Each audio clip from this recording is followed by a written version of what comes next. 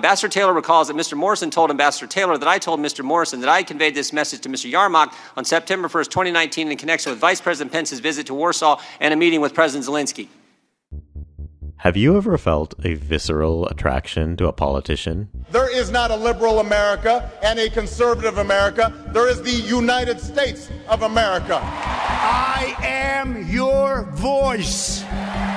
Ask yourself if they're really telling the truth. This is a secret innuendo being leaked out there about me. I was honestly concerned that he might lie about the nature of our meeting. This is Subliminally Correct, a podcast where we examine all the ways politicians and newsmakers are using psychological tactics to influence you every single day. And now, join myself, Taylor Sherman, certified hypnosis instructor and executive coach, along with my co-host, Alex Dobranek, political consultant and certified consulting hypnotist, on this episode of Subliminally Correct.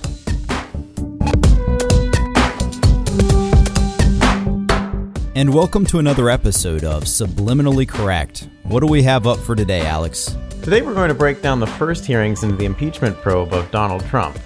In this first episode, we'll hear from Congressman John Ratcliffe, Devin Nunes, and Jim Jordan as they attempt to shape the narrative into President Trump's actions around Ukraine and Joe Biden. But first, we're going to listen to a press conference where Donald Trump was asked his thoughts about the impeachment inquiry from a reporter representing the right-leaning One America News Network.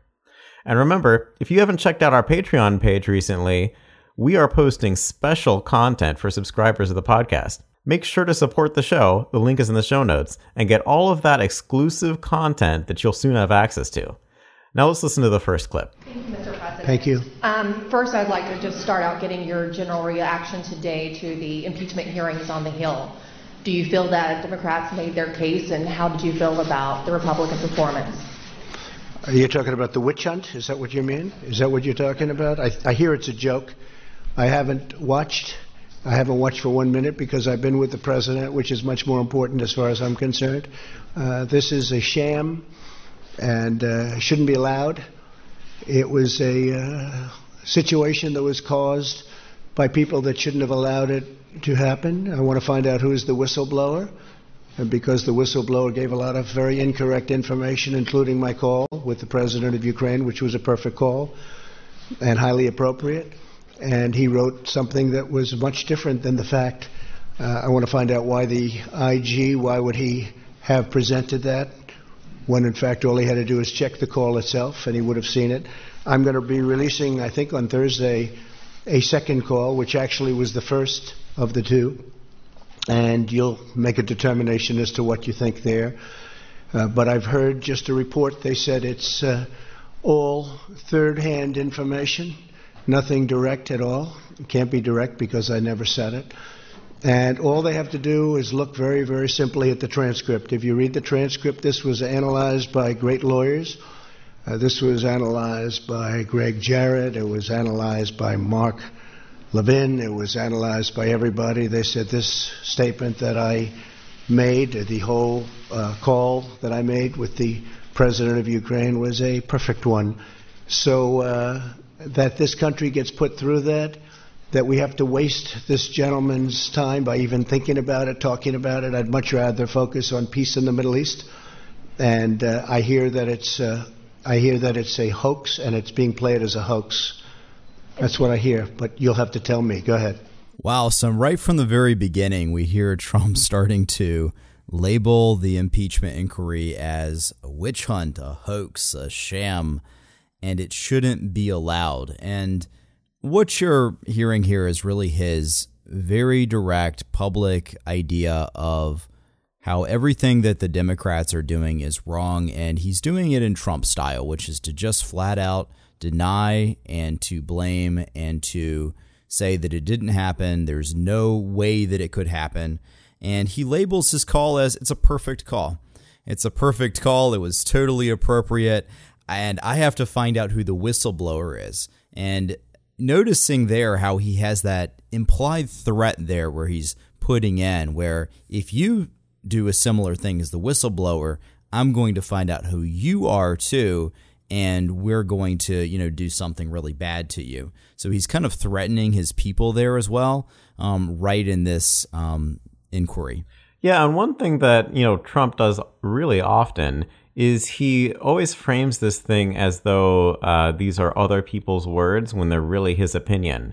And so what he's doing here is he keeps on referring to, I haven't watched, I watched it for a minute, I've heard from other people, I'm hearing it's a joke. I don't know, but I'm just hearing from other people. He says things like this in order to, add credence or make it to disarm you from, taking his opinion from himself. And he almost plays as though it's another person that actually said it to him. We don't know if this is true or not. There's no way to prove it. But, what it does there in the mind, it's like, if you say, a wise man once said, X, Y, and Z. Well, who said that? Me just now. That's what President Trump essentially does.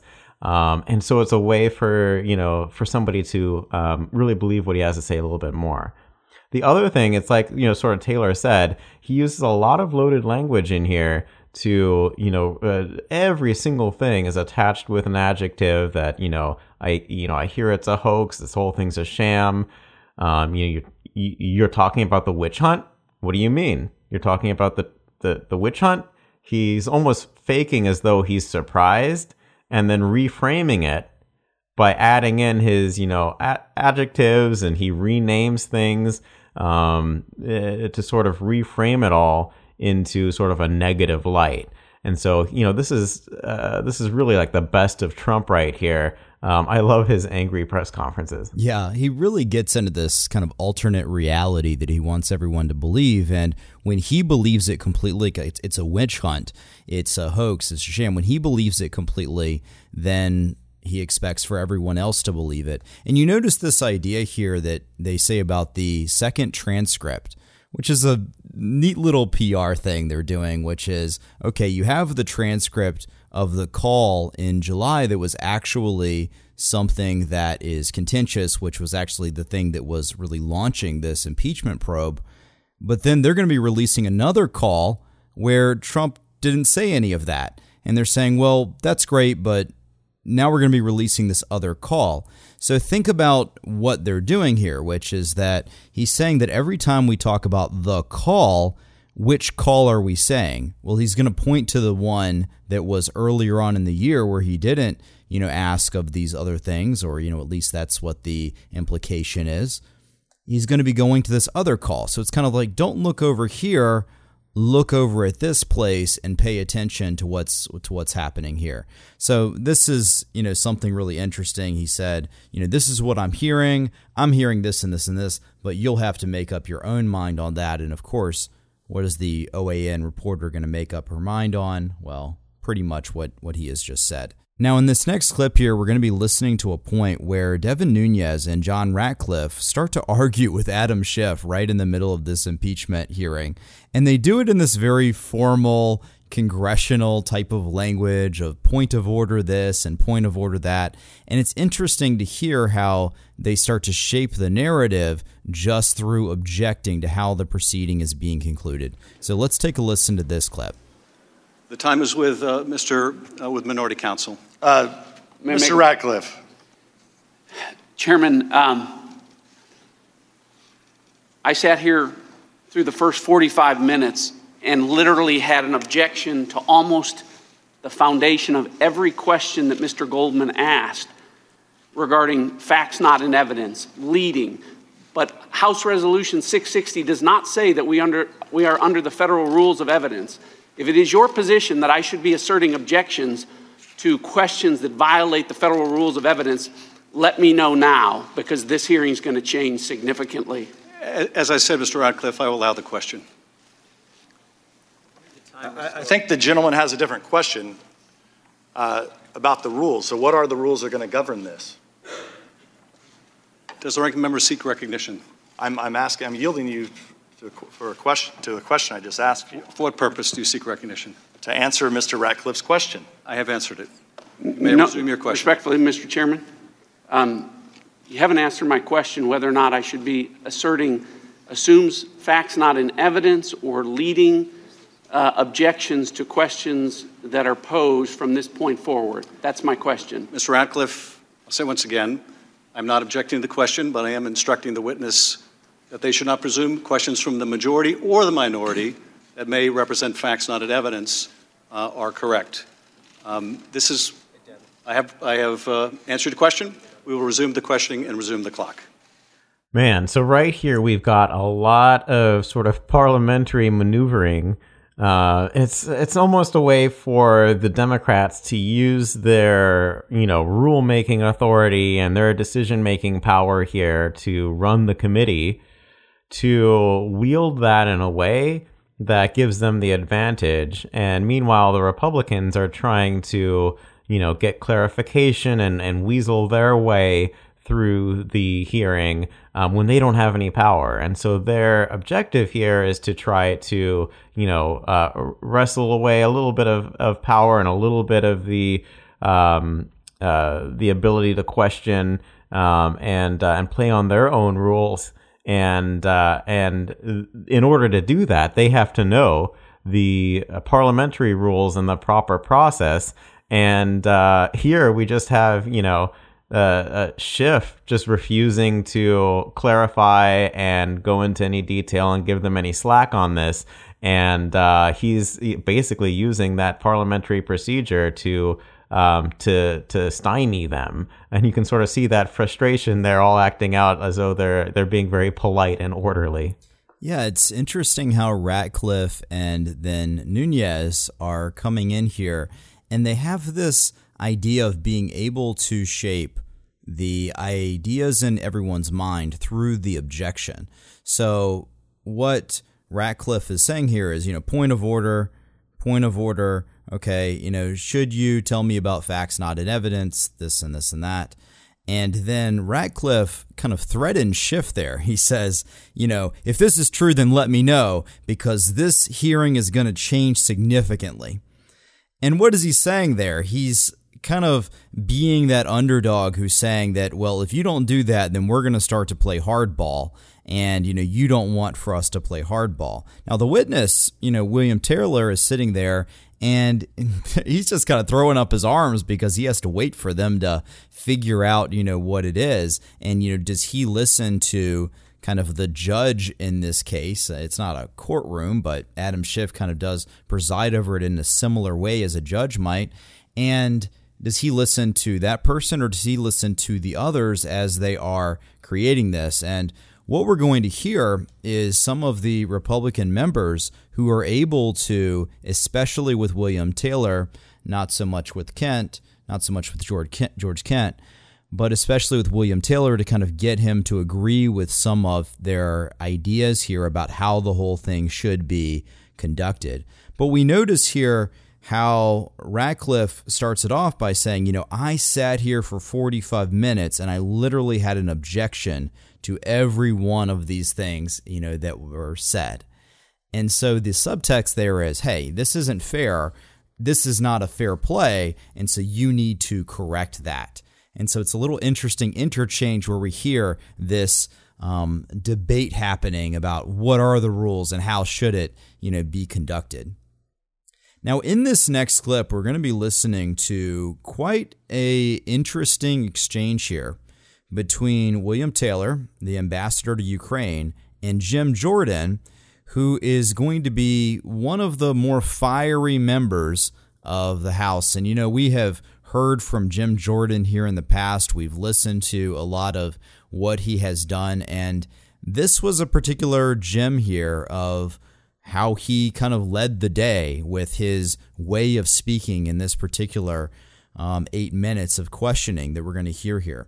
So I want you to just listen to this, take it through, see if you can, as you're listening to it, identify the persuasive devices that are occurring, and then Alex and I are going to break it down and really tell you about the multitude of different things that Jim Jordan is doing here to steer and shake William Taylor off balance, and then ultimately to create a great rapport with him to also influence everyone else who is watching and the public narrative about the whole thing. So let's go ahead and take a listen to this clip of Jim Jordan, and we'll let you know what we think. Thank the gentleman for yielding. Ambassador Taylor, thank you for being here.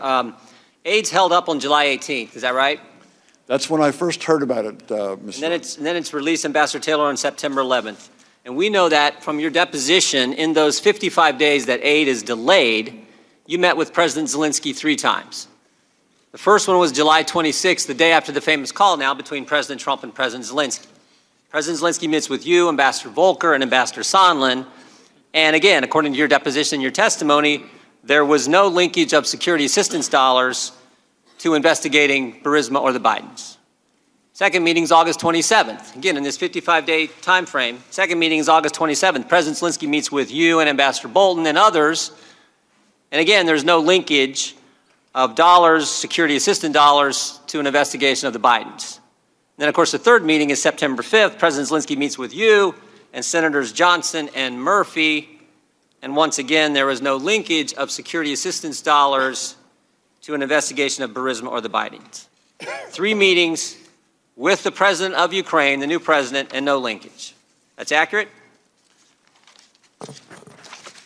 Mr. Jordan, it's certainly accurate on the first two meetings, because to my knowledge, the Ukrainians were not aware of the hold on assistance until the 29th of August. So the Politico article. The third meeting that you mentioned with the Senators Murphy and Senator Johnson, there was discussion of the security assistance, but no linkage. But there was not discussion of linkage. 3 meetings face to face with President Zelensky, no linkage. Yet, in your deposition, you said this, and you said it again the first hour of the majority. My clear understanding was security assistance money would not come until President Zelensky committed to pursue the investigation. My clear understanding was they weren't going to get the money until President Zelensky committed to pursue the investigations. Now, with all due respect, Ambassador, your clear understanding was obviously wrong, because it didn't happen. President Zelensky didn't announce he was going to investigate Burisma or the Bidens. He didn't do a press conference and say, I'm going to investigate the Bidens, we're going to investigate Burisma. He didn't tweet about it, and you just told the ranking member he didn't do the CNN interview and announce he's going to investigate Burisma or the Bidens. So 3 face-to-face meetings, it doesn't come up, no linkage whatsoever. President Zelensky doesn't announce it before the aid is released on the 11th. And yet you said you have a clear understanding that those 2 things were going to happen. The money was going to get released, but not until there was an investigation, and that, in fact, didn't happen. So what I'm wondering is, where did you get this clear understanding? As I testified, Mr. Jordan, this came from Ambassador Sondland. Well, can you hold 1 second, Ambassador? I'm going to bring you a piece of paper from Ambassador Sondland's statement. Very good. And you can take a look at this. Go ahead, though. I want to let you finish. So, Mr. Jordan, should I read this or? No, I just want you to have it because I'm going to read it. Oh, very good. But I wanted you to go ahead and finish. You said, Ambassador, you got this from Ambassador Sondland. That is correct. Ambassador Sondland also said that he talked to President Zelensky and Mr. Yermak and had told them that although this was not a quid pro quo, if President Zelensky did not clear things up in public, we would be at a stalemate. That was one point. It was also the case. Mr. Morrison talked to you, right?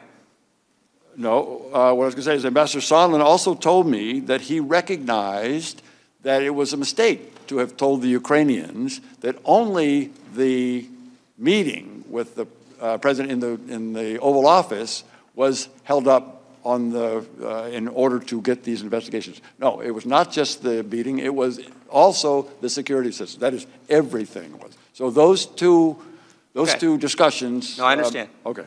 All right. So again, just to recap, you had 3 meetings with President Zelensky. No linkage in those 3 meetings came up. Ambassador Zelensky didn't announce that he was going to do any investigation of the Bidens or Burismas before the aid was released. He didn't do a tweet, didn't do anything on CNN, didn't do any of that. President Zelensky, excuse me. Right. And then what you have in front of you is an addendum that Mr. Sondland made to his testimony that we got a couple weeks ago. It says, Declaration of Ambassador Gordon Sondland. I, Gordon Sondland, do hereby swear and affirm as follows. I want you to look at point number 2, bullet point number 2, second sentence. Ambassador Taylor recalls that Mr. Morrison told Ambassador Taylor that I told Mr. Morrison that I conveyed this message to Mr. Yarmak on September 1st, 2019 in connection with Vice President Pence's visit to Warsaw and a meeting with President Zelensky. Now, this is his clarification. Let me read it one more time. Ambassador Taylor recalls that Mr. Morrison told Ambassador Taylor that I told Mr. Morrison that I conveyed this message to Mr. Yarmak on September 1st, 2019 in connection with Vice President Pence's visit to Warsaw and a meeting with President Zelensky. We got 6 people having 4 conversations in one sentence, and you just told me this is where you got your clear understanding. Which, I mean, even though you had 3 opportunities with President Zelensky for him to tell you, you know what? We're going to do these investigations to get the aid. Didn't tell you 3 different times. Never makes an announcement, never tweets about it, never does a CNN interview. Ambassador, you weren't on the call, were you?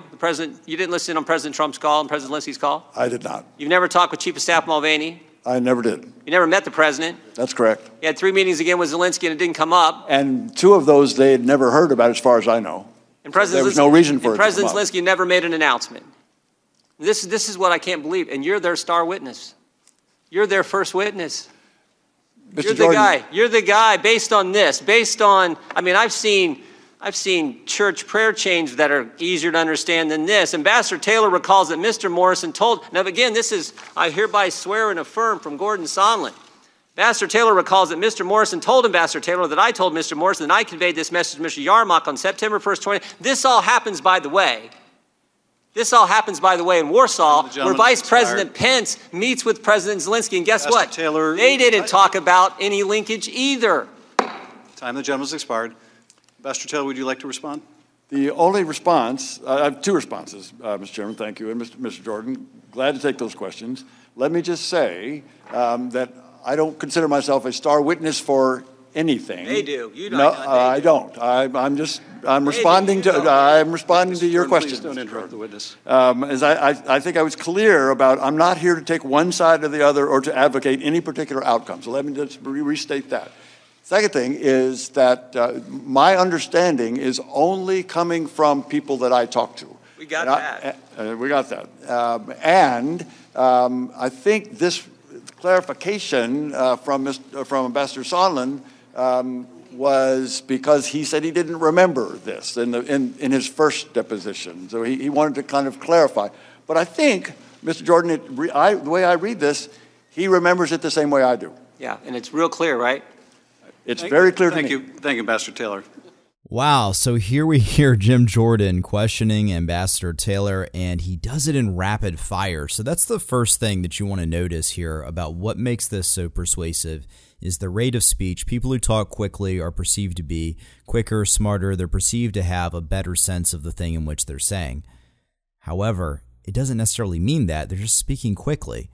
And so if you notice the difference between the person right before Jordan and when Jordan starts speaking, Jordan immediately turns up this fire of a pace and he starts to speak quicker and higher than others. He's almost yelling and shouting, and he's screaming in this way of let's get down to business.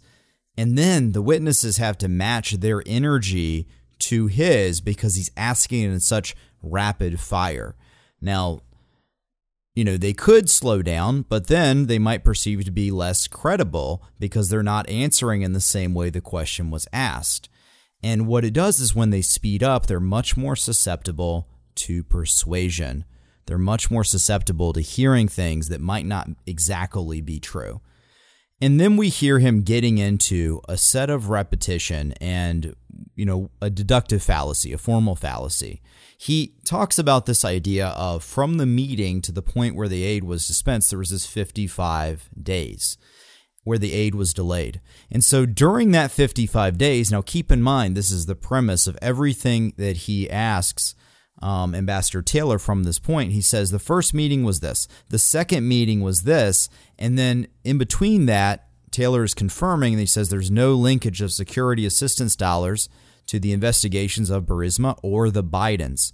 And all the time that Taylor then says yes, yes, yes, yes, yes, and then Jordan does this nice little summation there where he says 3 meetings, face-to-face, with President Zelensky, no linkage, yet this and this and this happened.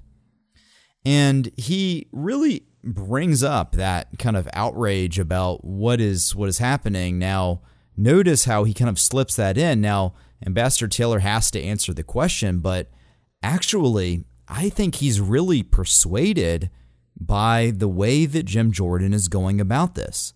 He is persuaded in such a way that he is willing to say something that is a technically correct answer, but he doesn't really elaborate on it. And because of that, everyone listening, the American people, can't necessarily hear everything that is going on. And one of the most powerful things within persuasion that you can do is you take someone's very core held belief, you take something that they have relied upon to be true, and they really believe it to be true, and then you prove it wrong. Now, as soon as you prove it wrong, you are then an expert in their mind, and not just about that particular area, because, hey, if you proved that wrong, what else can you prove wrong? So notice how Jordan here says, with respect, your clear understanding was obviously wrong. And at that time, Ambassador Taylor's just smiling. He's looking up at Jordan like, okay, yeah, I'm going to get you back. But at the same time, he's buying a little bit into Jordan's frame here that he is setting. And the other thing that you notice here is that Jordan keeps interrupting him. So what this is overload. So we talk about this as a hypnotic induction, overloading a person's ability to make sense of things. And Jordan is doing this so well here. He keeps overloading him and he keeps interrupting him. So Ambassador Taylor tries to talk. He says, it was also the case. And then Jordan interrupts him and said, Mr. Morrison talked to you, right? And Ambassador Taylor says no. But the point is that Jordan has now interrupted his idea. And then Ambassador Taylor starts to explain what he's talking about. Says, hey, hold on. I'm going to give you this transcript. And what is the ambassador supposed to say? He's not allowed to keep talking because now he's waiting for the transcript. But he has interrupted his pattern of thinking. He has interrupted the stream of consciousness that was going on. So for him to get back to the place that he was, or even to remember everything that Jim Jordan just said in that very rapid fire way, becomes now harder because he was interrupted. And so that's some of what we hear here, in this very persuasive clip. Yeah, and this is the reason why Jim Jordan is so frequently the star of our episodes. He has this way of, being a showman and really grandstanding, but also there's some substance behind it. He has a very clever tact to the questions that he asks and the way that he says things to almost confuse the listener or conflate certain facts so that it all comes together in the exact way that he's trying to frame it.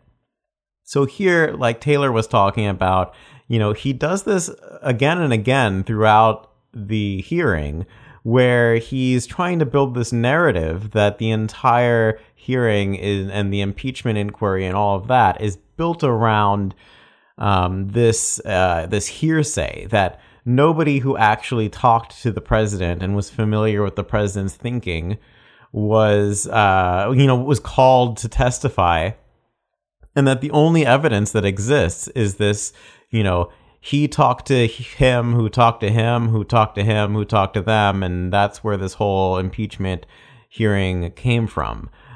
He lists this off in rapid fire, like Taylor talked about, and then ends it with his conclusion. And he does that time and time again, where he does that rapid fire talking, followed by his conclusion, and almost to the point where you don't have time to question what he's talking about. You can either accept what he's saying or you cannot accept what he's saying, and then move on. And he does that so frequently. And yes, like Taylor said, if I was somebody who didn't know a whole lot of politics and I was just listening to all of this, I'd say, you know what? This guy kind of sounds like he knows what he's talking about. Maybe there are two sides to this whole story, and it plants that doubt inside of your mind. Now, when we get to throwing the ambassador off, that's, he does that sort of that bait and switch almost there, where he is, he asks about those 55 days, and that, the ambassador had that clear understanding.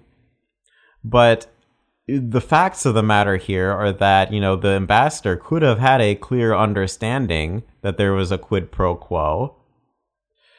But because, as Jim Jordan says, that quid pro quo was never fulfilled, Jordan is saying that, therefore, the ambassador's understanding was wrong, which is not necessarily true.